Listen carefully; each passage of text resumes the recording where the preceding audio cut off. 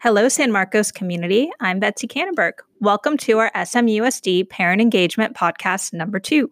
Today, we are speaking with Michelle Santiago, one of our fabulous school social workers here in the district.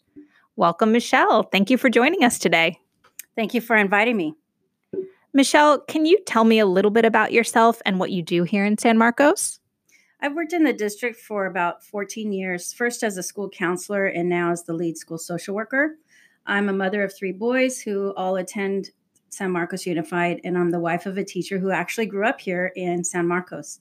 Currently, I'm placed at San Marcos Middle and Double Peak for 2.5 days each. Does every school in SMUSD have a social worker, and what exactly does a school social worker do? The district has 11 social workers, and most of us are placed in 2 schools, so not every school has a full-time social worker. A school social worker is responsible for determining factors that affect a student's learning, identifying strategies to support them, consulting with teachers and other staff regarding students' needs, and coordinating resources for students and families. We are trained mental health professionals who can assist with mental health concerns, behavioral concerns, and positive behavioral supports. Thanks, Michelle. Can you describe some situations in which students would have interactions with the school social worker at their schools? Yes, students will see us in the classroom, mostly supporting students or teaching lessons on social emotional learning.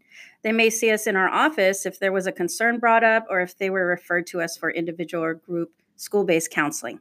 Many school social workers also sponsor clubs on campus like Club Live or NAMI and take part in a school-wide event like Red Ribbon Week, so they may participate during lunch or after-school activities with us as well. I see.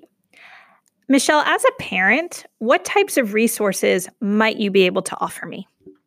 We offer community resources based on the need of the family. For example, if a parent would like more information about ADHD in order to support their student, we will find a parent support group in the area for them or recommend articles or books for them to read. Another example is if the family needs food, we will provide a list of food banks or churches offering free food to the community. Michelle, if my child comes from school and tells me about a problem that he's having with other kids at school, what should I do? Well, it's important to discuss the severity of the problem with your child first. We would like for them to seek help from an adult if they're unable to solve it on their own. Our offices, like the counseling offices, are open to students to discuss problems, options, to gain skills and support. We would encourage them or you to reach out to us or their school counselor. Thank you.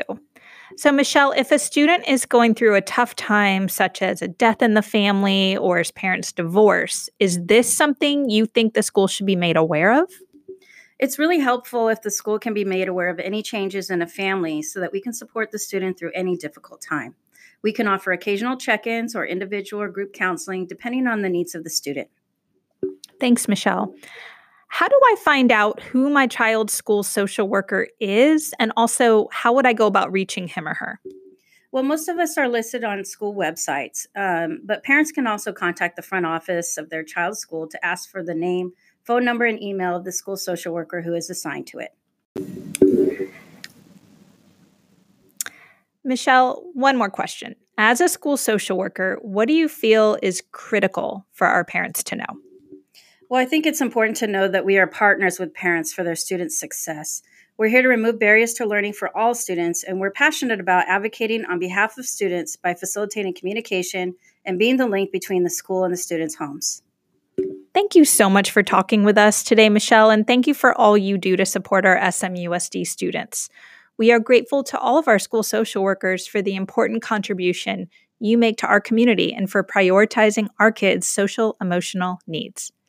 Until next time, SMUSD, have a wonderful week.